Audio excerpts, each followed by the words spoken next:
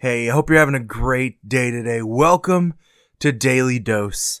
Hope you join us today as we dive into Scripture and we take a look at what God's Word has to say for us today.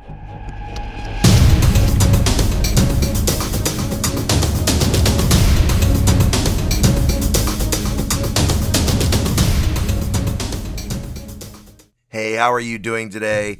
It is June 12th and welcome to Daily Dose. Today, we're going to get into some difficult reading or maybe just a difficult time of remembering. Sometimes it's hard for us to remember how God moves and works in our lives. And I want to start today with this quote from a man by the name of Billy Sunday. He says, "I'm against sin. I'll kick it as long as I've got a foot, and I'll fight it as long as I've got a fist. I'll butt it as long as I've got a head. I'll bite it as long as I've got a tooth. When I'm old and fistless and footless and toothless, I'll gum it till I go home to glory, and it comes home to perdition." What a vivid illustration of a man's staunch opposal to sin.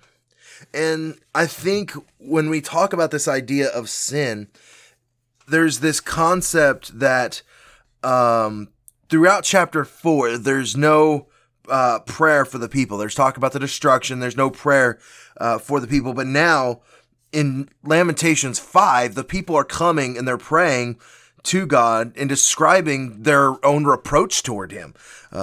They've lost their freedom, their joy, their inheritance. They've lost everything, and they're praying almost just to stay alive because of the sins of their fathers.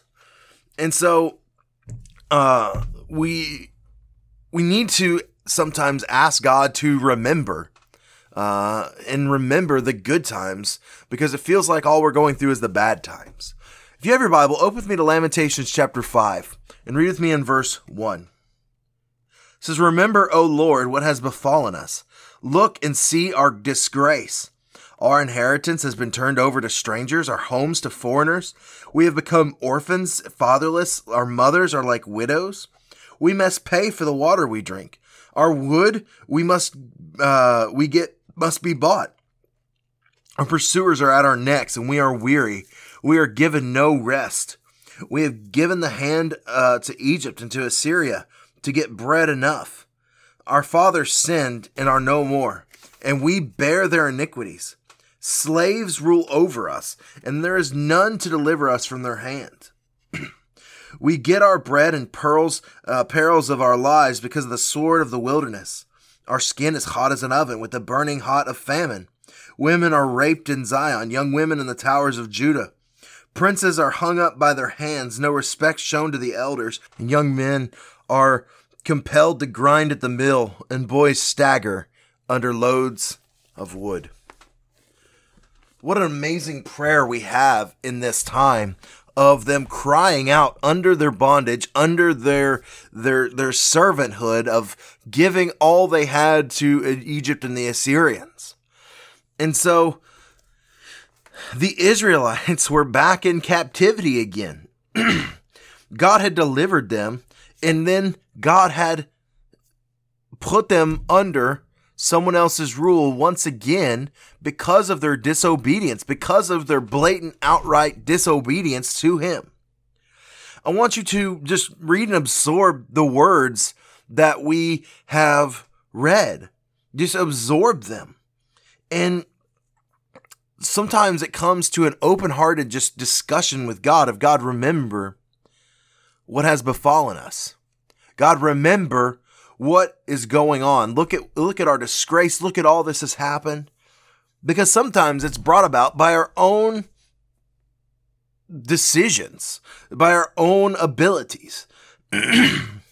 When you hold your story versus Israel's story, do you see a resonance? Do you see yourself in Israel? Or do you more set yourself apart and you say, well, how on earth could they have done that? But the reality is that they did it because of their rejection of God. They beg God to remember what they were before. They say, all of the people that have betrayed you are dead. Please remember us. So what ways might your response be different? How would your own responses or others' responses cloud your perception of how God responds? Because we look at this and we think that God is evil. God is a mean God, that he has separated his people. But God does not do anything that is unjust. God had a reason of just and righteousness to separate the Israelites, to separate his people, to put them back in bondage because of their pure rejection of him. I hope you have a great day, and I will see you tomorrow.